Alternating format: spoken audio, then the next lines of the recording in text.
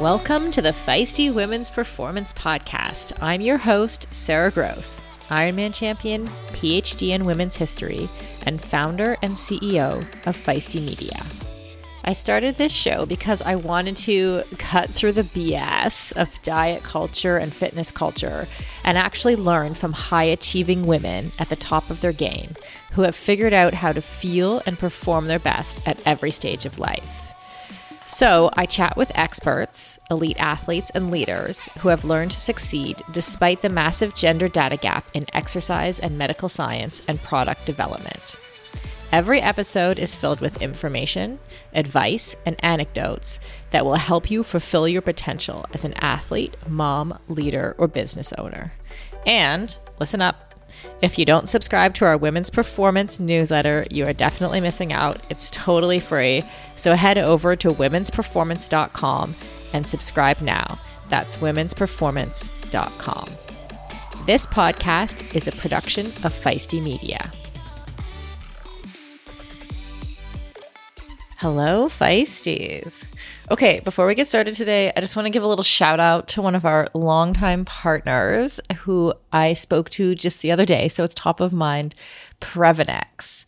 I'm sure many of you, am someone who is a little bit skeptical about the supplement industry. So it's been super refreshing to work with Previnex and the team there because I know I can trust their products because I know the people behind the products. I currently use their joint health and immune health supplements, as well as their vegan protein powder, which I also love. So if you like not being sick and decreased joint discomfort, I highly, highly recommend. Okay, so today's episode, I'm talking to Dr. Emma Ross. This was such a fun conversation. She is an exercise physiologist and the head of physiology at the English Institute for Sport. Get this here, she led the British sports science team through the Rio and Tokyo Olympics. So she knows a lot about human performance. Emma is also one of the founders of the Well HQ, which is an organization designed to empower women in health, in work, and in life. The Well HQ recently released a book called The Female Body Bible about all things women's health. After the Rio 2016 Olympics, Emma said, "Great Britain was described as a sporting superpower. We won more medals than ever and finished second in the table. It was exceptional, but how could we continue to improve?" I realized, she said, that the answer wasn't in marginal gains, but by tapping into something more fundamental, the female part of the female athlete. So Emma and I discuss how the menstrual cycle affects our performance as athletes and as humans, and how we can use the information we have to be our best at every part of the month. We also discuss contraception, fueling, and everything she's learned working with high-performance women. If you're an active woman, this interview is not to be missed.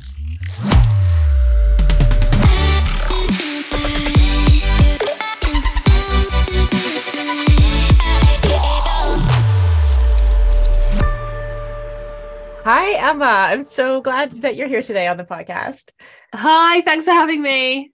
Yeah, so we met actually briefly last week at the Female Athlete Conference. I know a lot of people are really kind of curious, especially our audience around what's the new information, about women's performance. But what were some of your main takeaways from the conference? Yeah, it wasn't a good week. It was, honestly, I got there, the first day I was there, I went to the pre-conference, there was a day which was more clinical, so it was more applied. There was nutritionists, clinicians. Mm-hmm. And from 9 o'clock in the morning till 6 o'clock in the evening, I was so focused and engaged. I was oh, I'm never going to be able to do this for 3 more days. I did. I think I was slightly flagging by the last day, but I've never been to a conference. I've been to that conference virtually in COVID, but never live. And just where all the topics are so relevant to my work, but also really engaging speakers. And I think for me, the main takeaway, I think there was 2. One was I had a real overwhelming feeling that we've made progress. And I was sat in a Interesting. Mm-hmm. I sat in a female athlete conference must have been about 6 years ago in the UK, and it was kind of a similar but smaller event. And I just kind of at the time was a bit disappointed at the quality of the research, because this was a field that, you know, we knew there was a gap to research in this space. And people were kind of rushing into it a little bit and going, okay, well, that's great. I'll research females. And they were doing it really poorly. And so I just had this kind of like, oh gosh, this isn't going to do us any good. But fast forward to last week when, you know, we just saw really, really credible, robust research. And I think for me, the main theme was, how do we get this into the hands of coaches? Like whether we were talking about Red-S, or whether we were talking about return to play from pregnancy, or whether we were talking about menstrual cycle and how to integrate that into, you know, coaching and training. There was so much conversation about how do we distill this from what is a research paper or a review paper of lots of research into the hands of coaches so that they can then, you know, use it in their practice. And that's so much more easily said than done. So there was some really great discussions, and we had some, I mean, in the UK here, we're just working with the FA in women's football, and we're about to roll out a sort of training course, kind of a half-day training course that will be mandated for everyone working in the Women's Super League and the Women's Championship. And that's kind of like a really good question. Like, should this stuff be mandated for women working with girls? So for people working with girls and women in sport, and that's a great question. Like, you know, we could, and I really enjoyed talking with the sort of coach educators about that. Yeah. And so should it be mandated? I think the consensus we got, because we had there were some brilliant panels on safeguarding and keeping women safe in sport, and about physical and emotional abuse. And someone's comment was that training is mandated. So a lot of coaches, well, all the coaches have to go, but when they're there, they're not engaged, and they're kind of, you know, doing it as a tick box, kind of having a snooze in the back. Right. And it's like, how can we avoid that? How can we make it feel so important to do this? But I was talking to Julie McCleary, and she was kind of saying, look, we need to professionalize coaching slightly more. And in different countries, it's different. In some countries, you have to have a degree just kind of to coach anyone. In the UK, we rely really heavily on volunteers, and we have coaching right down at grassroots. And our sport is quite formalized. So coaching is still quite formalized, but it's not professionalized unless you work at the elite level. And that makes kind of mandating training and having kind of a minimum standard of practice really, really hard. And then the question is, well, if you put that in, would you lose all the coaches? Because, you know, the volunteering, they're giving their time. If you put these barriers to entry in, would they not come? And actually, we just had some great discussion. And I think at the moment, I would like to see training mandated around women and girls, because we know that there's a duty of care issue. Like, we had lots of presentations about Red-S, about bone health, about, you know, the impact of not looking after girls in sport on their long-term health. And if we get it wrong, even at the grassroots, if we get it wrong, there is really important implications for women's health across their lifespan. So I think at the moment, I would like to see something mandated. And that means lobbying for a change in policy, because, you know, that's a big change to ask for. But I would like to see that. Yeah. You know, as someone who, and I'm sure you're the same, like, is kind of in the business of distilling information, you know, on our side, I think a lot of our listeners are actually athletes, or just kind of like lifelong people who are like lifelong active. And we're trying to take the information from places like Female Athlete Conference and distill it down. But did you at some point, because I that was thematically one of the things that kept, at some point I felt like just like putting up my hand and going like, hey, like there's all these resources, you know, like I know you all wrote a book. We have a podcast. There's lots of other people doing great things on the internet. Like, how do you see the Well HQ kind of positioned in regards to that, like distillation of information, I guess? Yeah, it's funny, isn't it? Because we had the academics who were doing brilliant research, and we had some coaches in the room who were, you know, really at the coalface with the athletes, working really hard on performance. And neither of them are incentivized to kind of like the academics aren't really incentivized to distill their research right down to the coach level and the athlete level. And the coaches and the athletes are far too busy to, you know, to kind of go into the journals and read these papers and then try and like, you know, unscience speak it. Figure out what it means. Yeah, exactly. And so I think there is a big space for, you know, things like your podcast, things like our work, where we're trying our very hardest to kind of bring the evidence and what we know from the research and distill it down into something that's really usable. And I think that's one of the lessons we've learned at the Well, because that's essentially the space we tried to sort of occupy, that translation. And something we've really noticed is that the work you have to do to take the research and make it usable. It's not just a case of saying, oh, I'm going to take out, you know, the complicated words. I mean, that's really patronizing for the end user, right? It's actually like, as a coach, I'm seeing this athlete twice a week.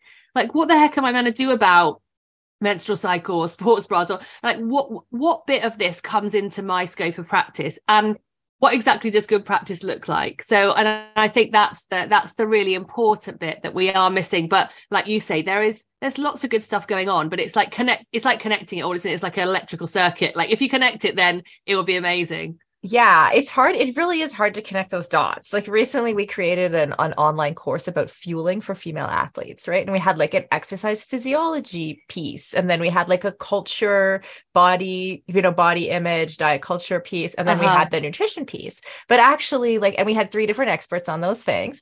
But then actually when we looked at it, we're like, oh, we need to connect the dots on this. So like, well, we're not really sure how those dots connect. Right? Like how does what we just learned about exercise physiology, about perimenopause or puberty, the things that are in the physiology section, like, yeah, they connect somehow to nutrition, but we're still at that place where like, there's not like a groundswell of information about like how we're just trying things and seeing how they connect. Like, do you find that in your work as well? Yeah, absolutely. And I think like, sport and fitness, it is quite a nice playground if you've got enough information. Like if you can play around with your, you know, with your body, your responses as an athlete.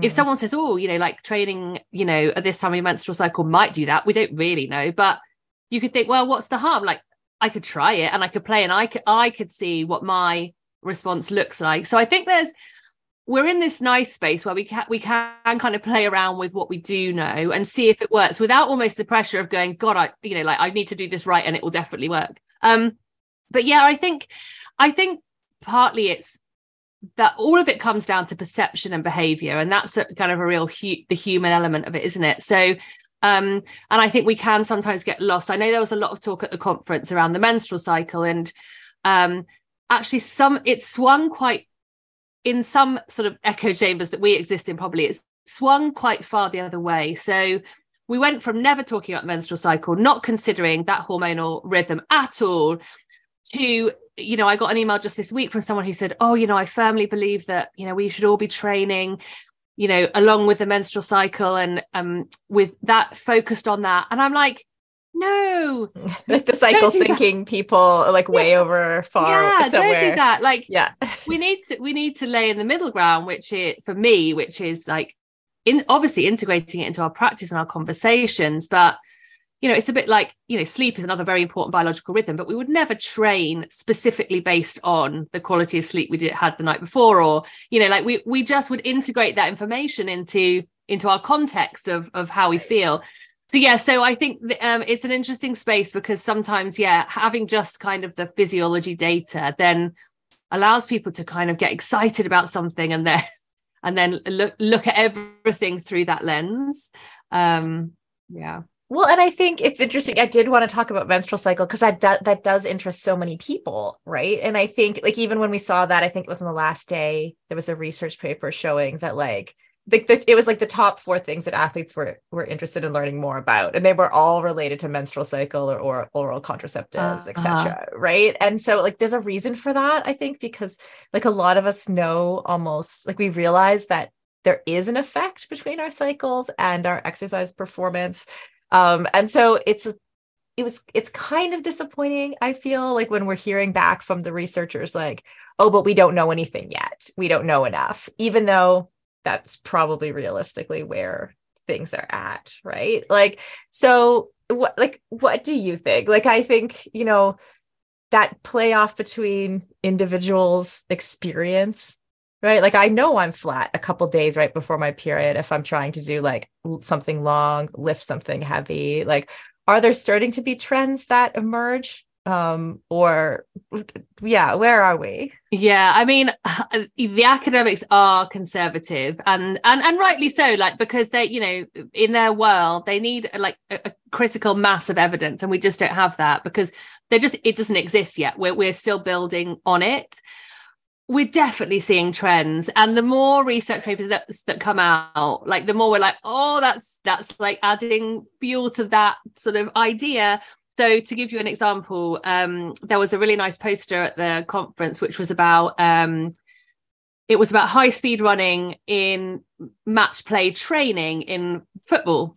Mm-hmm. And it was, and that's a really interesting model because rather than saying like, how strong are you? Like, what's your maximal voluntary contraction, which doesn't change across the cycle. We just don't have evidence to suggest that it does. Like, the capacity of your muscles doesn't change. Now, your ability to tap into that strength might change based on how you feel. Like you say, if you feel really flat, if you've got a migraine, if you've got bad period pain, you aren't going to want to do a 1 rep max or a PB. But we broadly know at the moment that things like VO2 max, strength, power, speed don't change across the cycle as determinants of performance.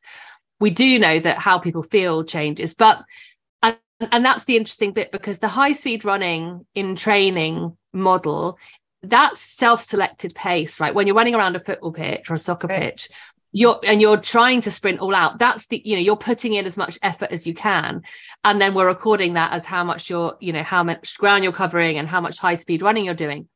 And that followed a pattern across the menstrual cycle that kind of lined up with what we think is happening with the physiology, which is at the end of the follicular phase, when estrogen is really high, estrogen is good for motivation to move. It's good for like, it's anabolic, so we think it's helping with muscle recovery, and all of those things added together make that a really good time to exercise. And when you do something like a small-sided match where you're choosing whether and when to run fast, you end up doing more high-speed running at that time, and then it slowly peters down and is the lowest in the premenstrual phase. So I think those sorts of studies are really interesting because they kind of follow that idea that there are times of the cycle where we might feel more motivated, feel more up for it, feel more energized, and times when we won't. And then there's also research to show there are, that kind of follicular phase, late follicular phase, when estrogen is present, that we might recover better. There is that idea that if we strength train more in that phase, we might get better adaptation. Again, we've only got probably about half a dozen studies that are looking at that, but the majority of them do show an effect. And again, there's small sample sizes, so the academics are like, oh, not really sure yet. And training studies are really hard to do with large numbers. But, we do have some information. I think it's really easy to say, oh, we just don't know enough. We know tons, actually. We really do. And we managed to write a book, and a big chapter of it is on the menstrual cycle. And some of it is just what we understand about the hormones themselves. So, when people are trying to talk about the hormones in injury, now we don't have good enough evidence to be very definitive about whether there are times in the menstrual cycle where clearly that the hormones are having an impact on injury. We do now have kind of observational data from studies which say injury prevalence is higher before ovulation, and that fits with the theory around estrogen and how it might impact collagen in the joints. But also, what we don't know is if it might be linked to behavior. So estrogen makes us want to take more risks. So when I'm in a match situation, is that going to make you go in for a tackle? So we don't kind of know why yet, but we are seeing patterns that are around behavior and motivation. And I think that's really interesting. And I think we can sort of not be confident in that, but we can, lean into it and really, and as athletes, we can certainly say, does this feel true for me? And if it does, like, how can I adapt my training and my kind of tracking of my cycle to help me get the gains? Right. That's so interesting. Do you think, are there trends that show ways that we can mitigate some of what we would consider the more negative effects of the menstrual cycle, like around ovulation or just before menstruation or even during menstruation? Like, what do you recommend for athletes? Yeah, and I think, because when we do talk about menstrual cycle and performance, I think people skip ahead to that whole, like, could we train in line with the cycle? Will I adapt to strength train better. And for me, a big leap, if you got right? yeah, it's a huge leap, isn't it? It's like going to the sort of marginal gains before you've laid some really good foundation. And for me, the foundation is, do you track your cycle? Do you know what your experience of your cycle is? And then on reflection, are there any parts of your cycle which you feel like are holding you back from being able to show up, you know, in your training session, on your gym workout, and be the version of yourself you want to be? And if there are, what are you choosing to do about it? And even if we only got that far with every woman who was active or trying to pursue sport, I think we'd like there'll be a game changer, because I still meet elite athletes, you know, at the highest level of sport who are struggling 2-3 days a month. So and it always shocks me, because I'm like, that we know so much about their bodies and how to manage their joints and their nutrition and everything else, and yet we're not putting enough effort into helping them mitigate the symptoms of the cycle. Because I think we do have good evidence about some diet, lifestyle, exercise factors that can help, and depending on the symptoms and depending on the individual, it will vary. But I think we know we can use micronutrients to help with menstrual cycle symptoms. So we know that magnesium comes out really well when it's either studies of period pain or PMS or menstrual migraine. We know that vitamin E, vitamin D, calcium. So we know that diet can play a really important part. We know that gut health has been linked to menstrual cycle symptoms and estrogen metabolism. So getting rid of estrogen when we don't need it anymore. And if you don't have good gut health, actually your body tends to send it back into your system, which then creates an elevated level of estrogen. And we know that has knock-on effects: heavy periods, bad period pain. So gut health, our diets being broad, including vegetables, like green leafy vegetables and nuts and seeds and all the things we kind of know, like, but that forms a really good basis. And often I think even when trying to manage symptoms, we skip forward to what's the supplement, what's the shiny thing that I can use, the one tablet. And it's like, are we sure that sleep, diet and exercise and stress management are nailed? And if they're not, those things have a huge capacity to influence our experience of the cycle. So it's boring because it's slow, and it's like you have to be intentional about the things in your life that, you know, like eating well, exercising, but not too much, fueling well enough, managing stress, because the hormones of stress, cortisol, you know, really interfere with other hormones and other hormonal systems, and that can knock your menstrual cycle off balance.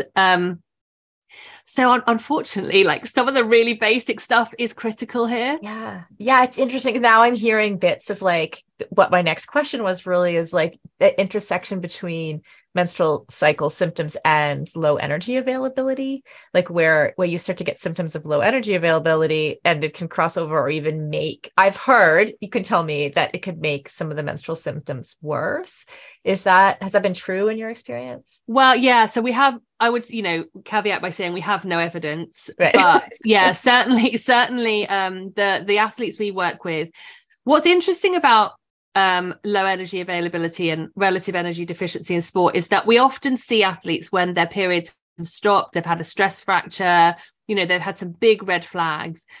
But what we've noticed when we've been doing investigative work with athletes who have kind of got unexplained underperformance, or they just don't feel quite right, we see that they're on a pathway towards those big red flags. But actually what's happened is their cycle has become anovulatory. So their ovulation has stopped because of underfueling. And that's the first, you know, when your brain is kind of deciding to switch off your reproductive system to save energy, the first thing it will do is stop sending the signals to ovulate.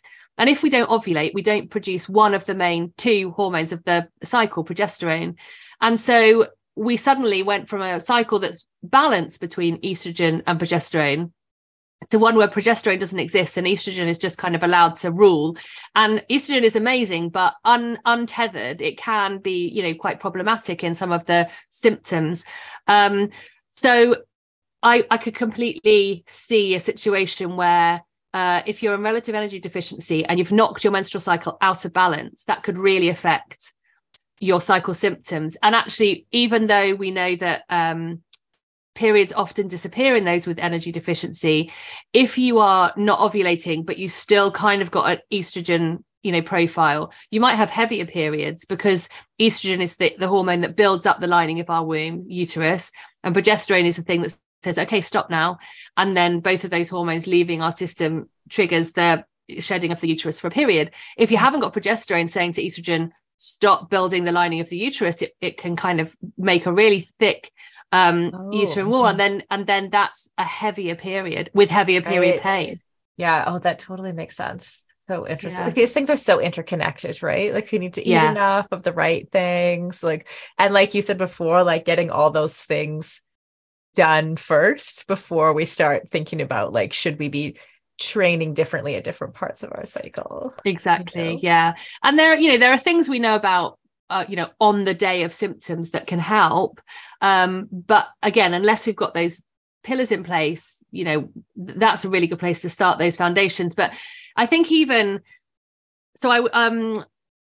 used to work in Olympic and Paralympic sports. So we used to work with a long jumper called Jasmine Sawyers, and she quite openly came out in 2016 to talk about her really debilitating period pain.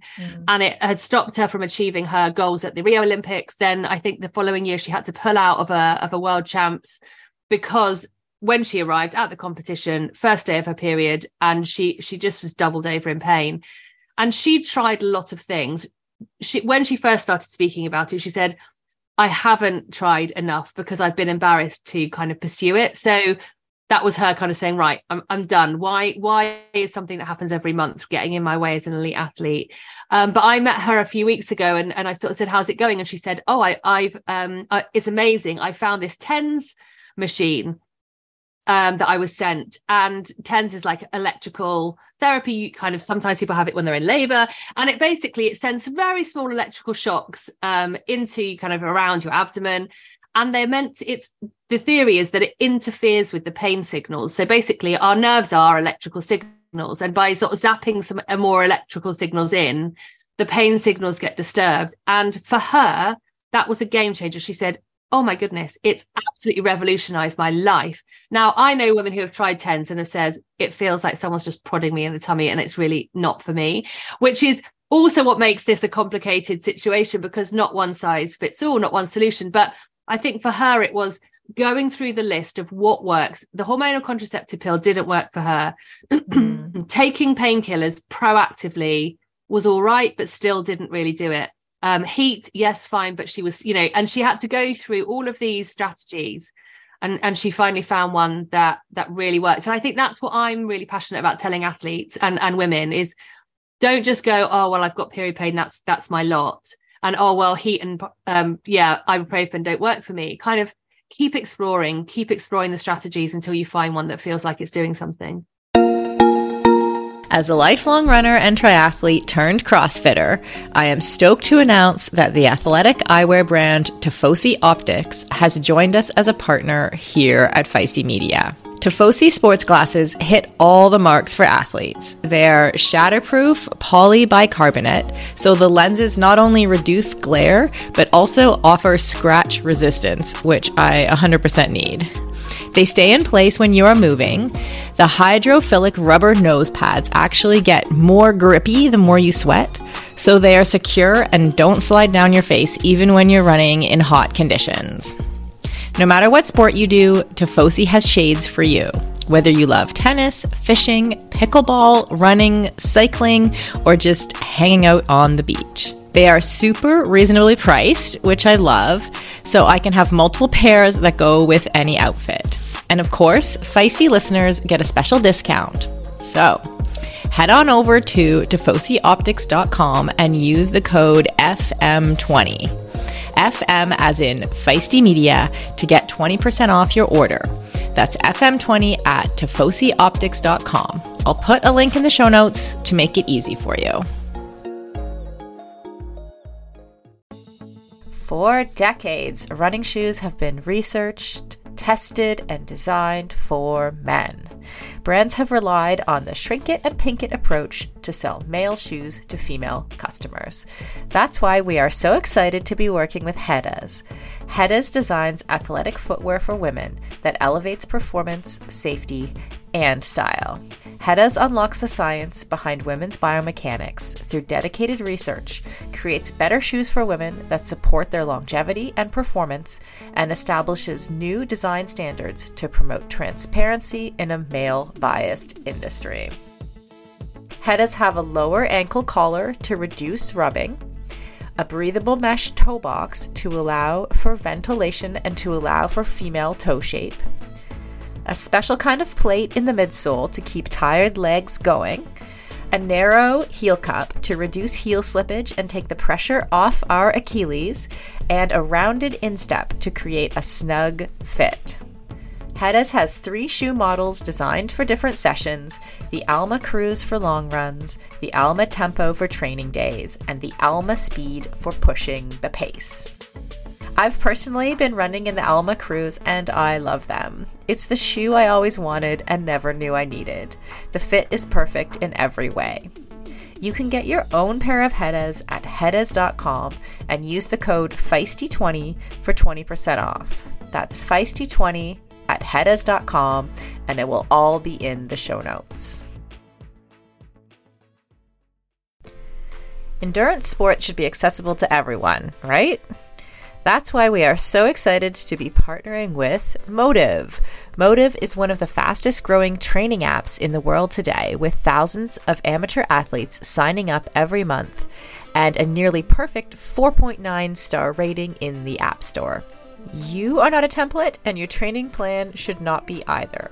Prepare for running races, triathlons, cycling events, duathlons, or swim runs, however your season schedule shapes up, and get training written by some of the best coaches in the world in each discipline who know what it takes to help amateur athletes reach their goal on race day. The app takes the training written by those experts and then creates the most optimal training plan for your schedule, abilities, and goals. Plus, the training is fully customized to your race schedule, how much you can train each week, your current abilities, and the goals you want to achieve in your race. You can use the app for free as long as you want, or get all the upgraded features from the app for just $19.99 a month.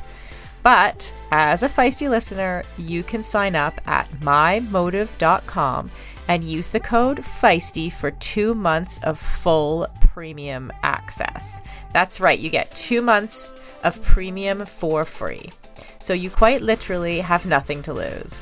So head over to mymotive.com, MYMOTTIV.com, and use the code FEISTY, FEISTY.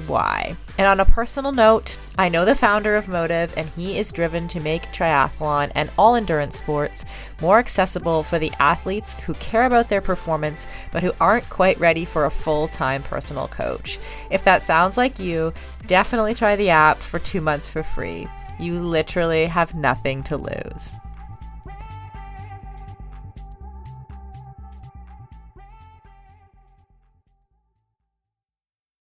And what about, you brought up contraceptives there. What do you recommend for athletes? Like, I can remember I was a triathlete and this was a big conversation. Like we would sometimes use the pill to knock off our cycle so that we wouldn't get our period during a race. Some people thought the pill was amazing. Some people hated it. I personally had mood shifts with it, eventually ended up on a hormonal IUD. Like, what do you recommend? Yeah. Isn't it? Again, it's so individual, and that's what's really hard and also it's kind of a long game, because when you go onto a new hormonal contraceptive, you kind of need to give it 3 months to decide whether it's working for you. Now, some people will know straight away, but usually doctors say 3 months. And if it's not, then you've got another 3 month journey into fight. So it's really, really frustrating. But I think there is no right or wrong. And athletes often say to me, is it good to use the pill or not? And I was like, well, it depends on why you're using the pill, because it's really good to stop unplanned pregnancies. And, right. If that's like your priority here, then do that, because, that would be a biggest performance limitation. But you're right. Lots of athletes use it for symptom management. Lots of athletes use it to make the cycle more predictable. And I think as long as it works for you, at the moment, we don't have enough evidence to say, oh gosh, don't ever use the pill. I think what we've got into a situation is where women are being given the pill and they're not making informed decisions. So they don't know that it's going to have symptoms and side effects. So they're not, and they're not weighing up whether that's worth it. And they kind of, don't know they have choice. often. They, given the first thing that the GP gives them, and they're like, oh, that's the pill I'm meant to be on. Whereas, as you found out, there are different things that might work for different women. I think the IUD is the hormonal IUD is a really, for me, kind of great approach to contraception, because it gives you hormonal contraception. It keeps your womb really healthy because it's delivering progesterone locally to your womb. But the evidence does show that you actually have sort of a more natural cycle in the background. So your body is getting like sort of monthly dose of estrogen and progesterone. And for me, that would be like the perfect scenario. If you need contraception and you want to use, you want something to fit and forget, but you also want your body to benefit from the amazing hormones that our menstrual cycle gives us, then that's kind of a cool, thing that ticks all the boxes, if it works for you. Now, we know that some women will have the IUD fitted and have really, horrible physical or emotional responses. But yeah, I think actually some of the interesting research that I was listening to last week was this idea that we don't really know the long-term effects of hormonal contraception for athletes. But some of the work coming out of a Spanish research group was showing that I think it was markers of bone turnover seemed to be compromised in those women who were taking the pill. And so I asked them all, have you done any like bone density scans on women who have taken the pill for a long time? And she said, yes, they've done scans in women who've taken, I think it was for 5 years or more. And they did see decreased bone density in, I think it was spine and another area on the DEXA scan. Wow. Because we know estrogen is so important for bone strength, like building bone. And maybe the oral contraceptive pill, the synthetic version of estrogen, just isn't quite hitting the mark. And again, this is very, early kind of data. And I wouldn't want anyone to be like, oh, I'm just going to stop using the pill. Like, we make these decisions for many reasons. And no one has developed, osteoporosis by being on the pill. But that's a really interesting avenue of research to pursue, because if there are some types of hormonal contraception which actually do impact bone strength and bone health, then for athletes, we would want to know about that. There is one, the depot injection, where there was a couple of really important research papers which showed that it did impact bone strength and bone density, and they didn't know whether that was reversible once you stop using it. And for that reason, I know when I was working in the English high performance system, the doctors steered athletes away from that type of hormonal contraception. So the more information we have, the better we can make informed decisions. Right. And when are we going to have the male pill?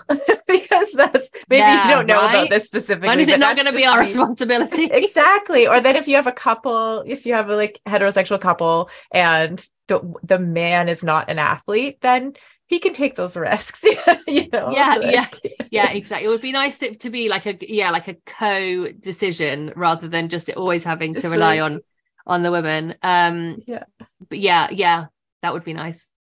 Is there anything in sort of either at the conference or in recent studies that have surprised you a little bit about about female athlete performance? I mean, it always surprises me how little we know. It's really depressing, isn't it? Yeah, it is. And I think it's because, something like the menstrual cycle is so intriguing. And we always kind of create more questions than we answer even when we study it. So that's always, kind of a sad surprise.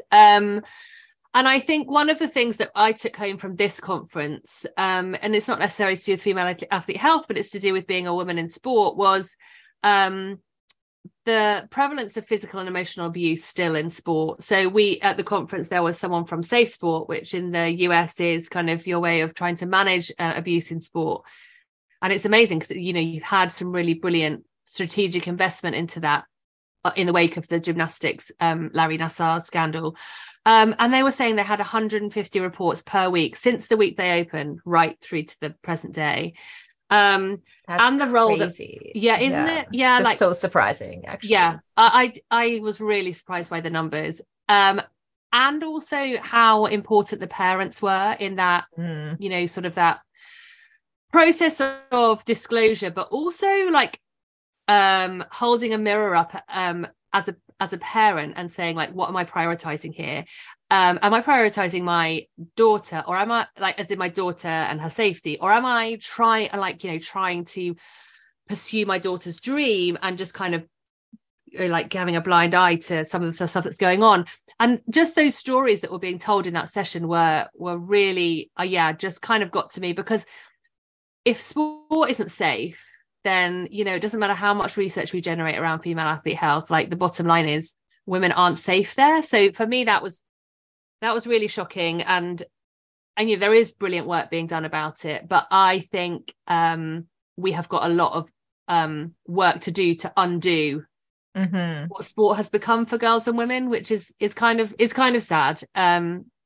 Is a positive direction for sure, and brilliant to see actual resource rather than just lip service going into that. It's one thing I was struck by from the conference was how the recognition a little bit that everything is kind of interconnected, like the issues with safe sport, and which like feeds into like almost like an institutionalized sexism in sport, that we know that sport was kind of made by men for men, and we're trying to add women in and figure out how to be fair, and everything kind of comes from that same, is like in that same, I don't know what you call it, like bubble, right? So like the reasons, for example, why like more women are getting ACL tears in team sports, right, is like we used to think, oh, well, women just get injured more, right? And that's like, well, wait a second, they have worse, they don't have as many doctors on the pitch when they're playing. They're more likely to be put back out on the field right away instead of dealing with the injury or the concussion or whatever it is. And so like all of these things play, it's not necessarily something about female physiology that makes us worse at recovering from an injury. So I think there was this recognition that I really appreciated, that all of these things are ultimately interconnected, and that girls and women being safe in sport and also having more information about how to perform or optimize performance are all related. 100%. And I a couple of years ago I tried to kind of capture that in an ecosystems model, and kind of in the middle I had the athlete, but I was like, even when you're talking about menstrual cycles or breast health or pelvic health or nutrition, like there are ecosystems around all of those topics which are so important, like the attitudes and beliefs of the coach, like the attitudes and beliefs of your culture, your society, your parents, like even your ability to track your menstrual cycle and say the word period is influenced by things that aren't related to the menstrual cycle. And then, the ecosystems kind of go out to this more broad ecosystem, which is that society isn't yet equal, that women have only been in sport for a smaller fraction of time, than the men have been here, and that we don't have enough women on boards of sport, in governance of sport. And all of those things feed that, kind of influence, don't they? And I think that you're right. That was really, there's a realization now that we can't stay in silos, and that you can't just, even if you're a physiologist examining the, physiology of the menstrual cycle, if you want to be a really impactful physiologist in the sports science world, you have to consider what is going to influence the ability of that to be integrated into sport. And often it's not that the coach doesn't understand physiology. It's like like you say, there is a lot of men in that space who don't even, haven't even realized that the menstrual cycle is a thing, or have been, deeply embarrassed by talking about the menstrual cycle, or all these other factors. So that interconnectedness for me is just fascinating, because it's what will help us bring this stuff to life in the end, if we kind of understand those connections. And the speed of change right now is just incredible, right? I want to talk a bit about the Well HQ and find out like how it's yourself, Bella, and Baz. How did you three meet and come together and see the need to create the resources that you're creating? Thank you for asking. So as I say, I was working in Olympic and Paralympic sport, and I'd been an academic before, and then just after 2012 I'd been asked to go and head up the physiology team at the EIS, the English Institute of Sport, which was a really exciting move for me, especially in the UK just after London Olympics. Our high performance system was like just in overdrive, and we've been set this really ambitious target to beat our medal tally in Rio, and so it's just a great place, really challenging, and that's where I first learned almost about these interconnections, not specifically around female health, but I came from as an academic going, we could do all this cool science with these sports people, and realizing just to get them to do the basics really well was really difficult. And like, I remember we were just doing this project on a warm-up with track cycling, and kind of saying, wow, I think we could improve peak power off the line if we included some of this high intensity work in the warm-up. And we were all very excited with the data. And we went to kind of the coaches, and the coach is like, I've been warming up the same way for 20 years. Like, that's never going to change. And we were like, man. Oh, and eventually, you know, we did, but we realized then it was about behavior change and influence and relationships, and not about the science. So I kind of learned my lessons along the way. And then after 2016 Olympics, we had this debrief from Rio and kind of like preparing for the journey to Tokyo.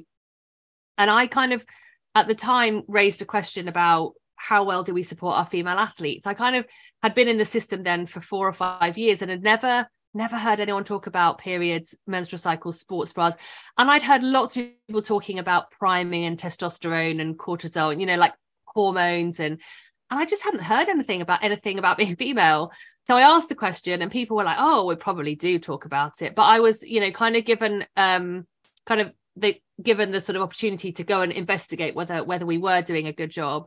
And I spent 6 months just talking to people, talking to coaches and athletes, and saying, you know, like, do we think we really acknowledge the female part of female athletes as well as just them being athletes? And ultimately the answer was no. And the answer was, oh gosh, should we? Like, we have literally no idea. So then we thought, well, because people didn't even know what they didn't know, we'll start off by educating. That felt like a really good space to start, because we kind of thought, well, we could invest some money in research, but we have got people here who don't even have conversations about periods or anything, and don't even know why it's important. So why don't we start there?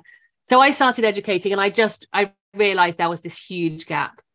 And along the way I realized that I think we often get sort of focused on menstrual cycle, but that there was all these extraordinarily interesting topics to do with being a female in sport that either happened only in female bodies or differently in female bodies. And that actually educating everyone on the breadth of what it means to be a female in sport. And as you say, trying to make the connections between what that looks like in real life. So I thought I'd do like a year of education before we went to the next level. But 4 years later, I was still educating. Right.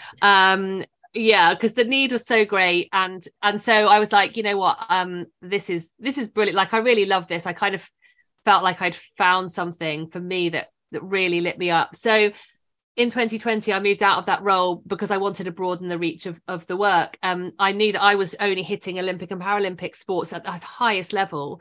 And actually, they're already quite privileged athletes. They have nutritionists and psychologists and physiologists. Right. And there's like a ton of people from, you know, podium potential right through to grassroots sport, college athletes, high school student athletes who need support and need information. So I kind of stepped out of that role with that in mind. And along the way, I'd met Baz. She's a former GB rower, and she had been doing women's health coaching, particularly with a focus on pelvic floor health in London. And she wanted to broaden the reach of her work, because what she was finding was that pelvic health and pelvic floor work wasn't just a postnatal thing, and that it was, you know, important for women across their life, and was, you know, dysfunction was prevalent even in young athletic girls. So she kind of had the same mission as me to broaden the reach. And she had also been working with Dr. Bella more recently on talking to women about the menopause and staying active through the menopause, because Dr. Bella is a GP, but she has specialist training in women's health and the menopause. So we kind of, serendipity really brought us together, in that we were all on a similar mission, came and didn't know each other at all. And I'm like, well, I've just quit my job to try and do this. And Baz was like, yeah, I want to do this, you know, like, we'll broaden our reach. And Bella was like, oh, this would be amazing. So yeah, we said, let's do something. And that's kind of where the well started. We knew we wanted to fill that gap of connecting research into practice. We didn't really know what it would look like. We started writing a book because we knew there needed to be a book. We just didn't have anywhere to send people. But over the course of the last 3 years, we've kind of worked to create our own resources online. So whether that's the free stuff that's on our website, or courses that people can come on to learn about coaching girls and women, or the work we've done with sports. So we've worked with England Netball, which is a sport a bit like basketball here in the UK, and really help them strategically change their approach to women's health across the board.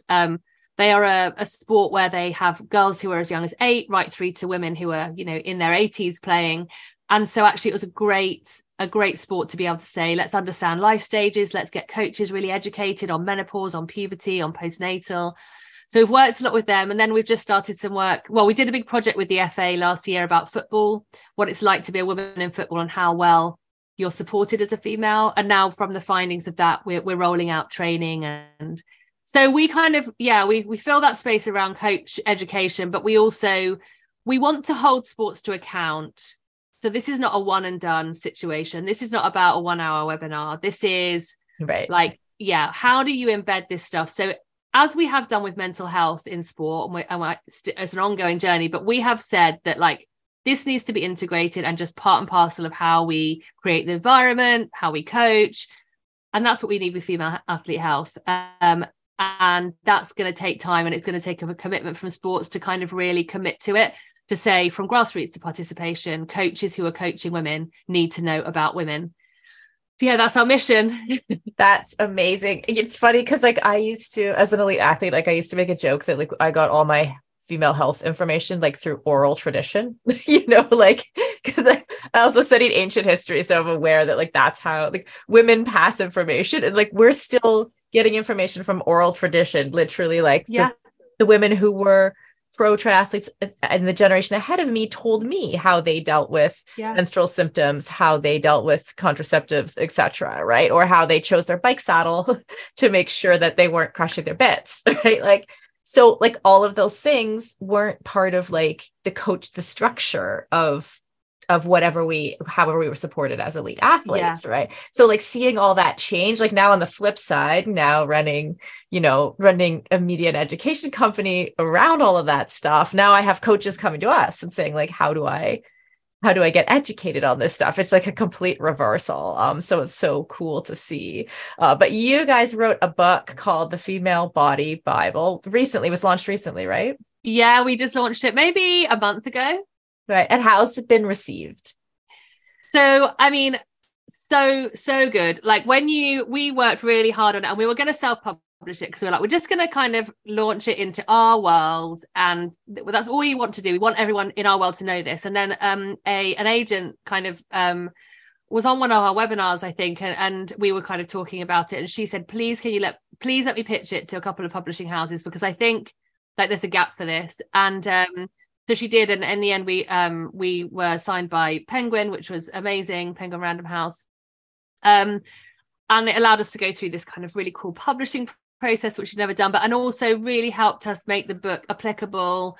Not just, I think we'd come in with kind of an athlete perspective, but now this is like the whole point of the book is anyone who wants to be active to not let their body hold them back. So as a female, so, you know, we talk about the menstrual cycle, we talk about sports bras, talk about pelvic health. And these are all things we know are barriers to participation, and then also have an impact on performance. So we kind of broadened our kind of narrative, I guess, to reach anyone who wanted to be active as a female. And then we put it into the world, and that's the scariest moment, because you're like, oh God, someone's going to read it and go, what is this? And then all of our dreams will come crashing down. But no, we worked really hard on it. It's a really evidence-based book. It's got a ton of references in, but we have tried to make the actual book itself really accessible and engaging, because, you know, like we're busy people. We want to kind of dip into books, learn some stuff, not have to decipher it and translate it, but know and trust that it's credible. And everyone has been super positive. And the nicest thing is that we've had teachers, you know, PE teachers who have, you know, messaged us and say they've got it, coaches, dads, mums. So it's really kind of gone far, and that's what we wanted. It's about women, but it's not exclusively for women, although it's kind of written for females. We do want men to pick it up, and we do want male coaches to pick it up and just like really open their eyes to some of this stuff. And I think, you know, I think we've had, I don't read the reviews, Sarah, but my Bella likes to have a little look occasionally, and we've had really positive reviews, and there's been a couple of negative ones they've really stuck out, and we're like, oh gosh. And I think one was like, oh, you know, it's kind of just sounds too popularized. And I was like, you know, you kind of reflect, and I'm like, no, I'm really happy with how we've written it. Have you read it? I have not. No, so I was going to ask your opinion, but I think from what we've heard, people, it's really landing. like, you know, in a way that feels weighty enough to like be meaningful, but not so heavy that it's like really hard to plow through. So we kind of like, okay, that's the sense check there. And another person was listening to the audiobook and they're like, oh, it hasn't got any references. And I'm like, oh no, how do you know on an audiobook actually where the references are? So yeah, that's one of the things we're really proud of, is that it has tons of references. So if you're that person who likes to go and delve into the actual original research, you can, but equally you do not have to, because we know that that is sometimes like not what everyone has time for. So we have been delighted, and kind of, we just want it to kind of be an evergreen book. We want to go back to it each year and make sure it's current. And hopefully that will give us a real barometer of how we're progressing.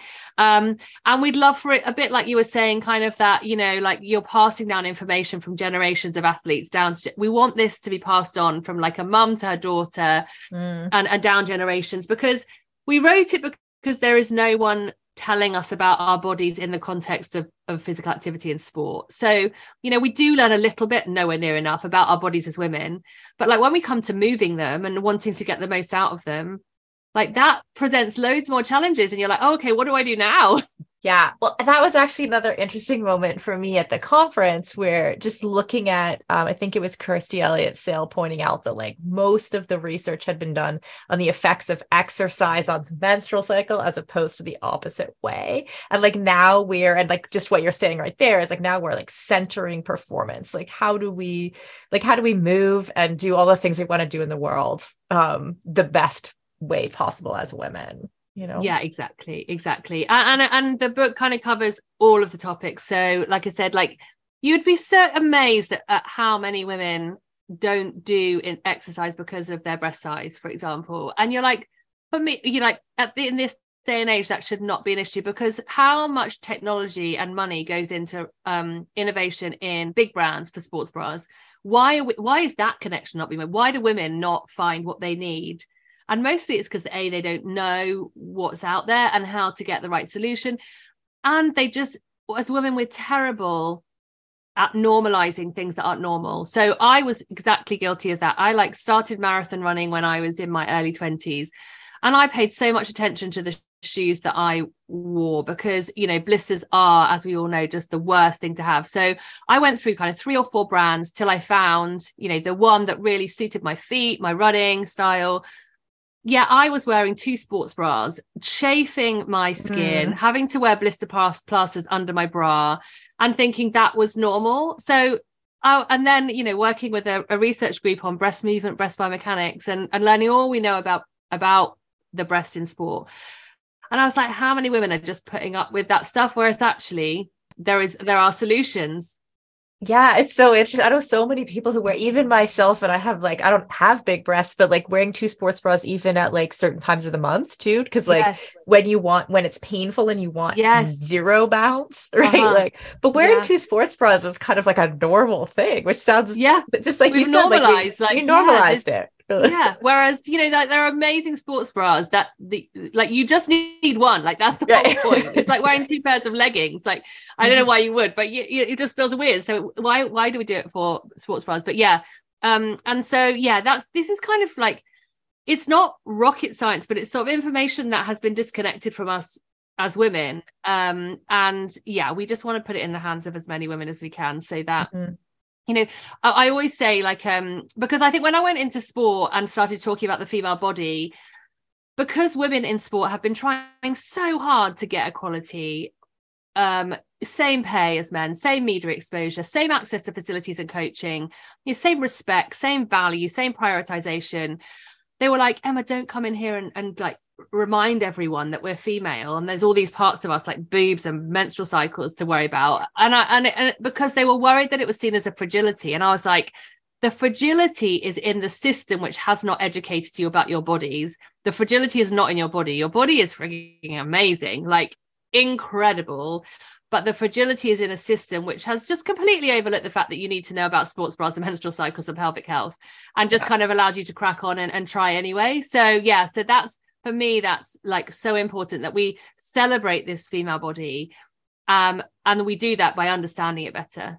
That's such a great point, because I that's what I keep thinking about, like my generation of athletes, is that like we just like put our head down and got on with it and didn't think about these things, which is like in some ways it's good. It teaches you mental toughness, but like how much more could we have got out of our bodies if we'd really just taken a minute to think about it, or we'd known to track our cycles or whatever the thing, or to buy the right sports bra, Yeah, exactly. Yeah. And Baz was the same. She was a, elite athlete in a system that she will always say she was kind of like, she was in the women's 8 and she was always like the last seat in the boat. So she was just good enough to be on that team, which is incredible. But she was always like on the border. And she was like, as if I would have said, oh, like I have period pain. Right. That would have been the first thing. They're like, okay, well, you're definitely out of the seat. Right. And again, that's really important that we have that conversation. And like I always bring that up. It is particularly in sports. Like we also have to accept that this requires some compassion. So instead of someone going, oh God, okay, well, you're clearly not going to make it. It's like, if they had anything else, like if they were your star player, but they had this weird shoulder thing, you would be working hard with the physio and the osteopath and the chiropractor and the taping and the pills and the injections to make that shoulder right, because that's what's going to help them get the most out of themselves. But if it's anything female, it just doesn't feel like we can bring it. So that we have to change the culture of sport to allow that to happen. Yeah. Amazing. Okay. Where can we buy the book? So the book is available on Amazon. So we made it into an Amazon bestseller list. We made it to the Sunday Times bestseller. Yeah, yay. We made it onto the Sunday Times bestseller list, which is amazing. So yeah, we'd love for people to go out and buy it and equally tell us what you think, because we'd love to hear back. So we've got a paperback copy coming out next year, and we can input into that some new stuff. So yeah, please feedback to us. Wow, that's fantastic. Congratulations. Thank you. And then the Well HQ, where do we find the resources online that you have created? So we have a website, thewell-hq.com, and yeah, please go there because we have blogs and articles on lots of these topics and life stages like puberty and menopause. We also just launched netballher.co.uk, and now it doesn't matter if you don't play netball. If you kind of ignore the pictures are all of netballers, there's some amazing resources. We've got infographics that you can kind of download and print. If you're a coach or an athlete who you want to put some information up on your notice board, we've got some posters there. So netballher.co.uk is also another great place to go. And then you can find us on the socials. The Well-HQ is kind of where you'll find us. LinkedIn, Instagram, Facebook, Twitter. Cool. Amazing. Well, thank you so much. This has been such a fun conversation. Thank you for letting me ramble on, Sarah. Yeah, thank you. It's been wonderful. It's always lovely to be able to chat about the things like this. Yeah, for sure. And thanks for all the work that you do. And to you, thank you. And it was so good to meet you in person. Yes, likewise. Yeah.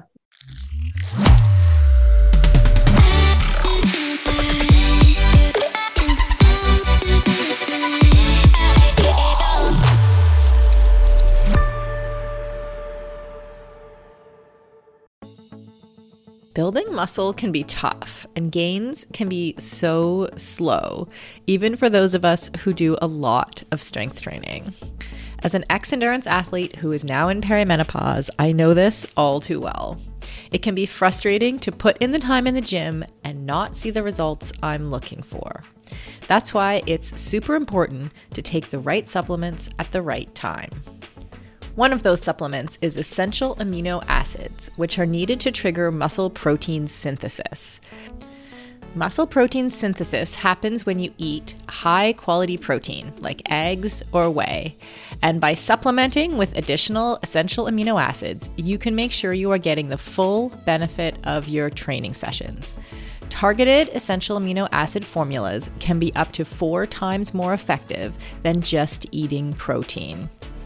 I've been taking amino acids for almost a year, and in combination with eating quality protein and a couple other supplements, I have managed to turn the tides on age-related muscle loss, which starts at 30 for women, by the way, and I have continued to make strength gains as I head towards 50. AminoCo has been a long-time sponsor of Feisty Media and has supported all of our brands and podcasts over the years. I recommend starting with AminoCo Perform, and you can grab some at aminoco.com/performance. If you enter the code PERFORMANCE, you will save 30% and receive a free gift if it is your first purchase. Give it a try and let me know how it goes.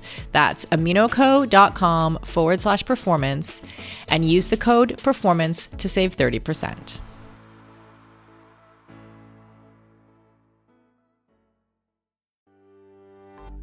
As we head into summer, rest and recovery are critical for improving sports performance, reducing stress, and living a long and healthy life. We should all invest in better sleep. So, think about the thing you lay your head on for 8 hours a night. If it's not exactly right for you, it can lead to needless tossing and turning, or worse, have you waking up with an unrelenting kink in your neck. My new Lagoon pillow has helped me improve my sleep immensely by pairing me with the performance pillow that has everything I need. So I personally was matched with the Otter pillow. Shout out to Team Otter, which I love because it has a gentle cooling effect. And I was able to choose how much stuffing I wanted in it, which is super important to me because I'm doing a decent amount of CrossFit these days and my shoulders are kind of creaky. So having a pillow that is stuffed just to the right height keeps my neck and head in exactly the right position and comfortable for the entire night. And as of fall 2023, Lagoon launched their 100% mulberry silk pillowcases. It's cool to the touch, buttery soft, and great for your skin and hair. You've got to go check out this pillowcase if you want to feel great and look great every morning. Waking up for morning workouts has never felt better. I'm refreshed and pain-free thanks to my Lagoon pillow. To check it out for yourself, go to lagoonsleep.com/performance and take the 2-minute sleep quiz to find your perfect pillow match.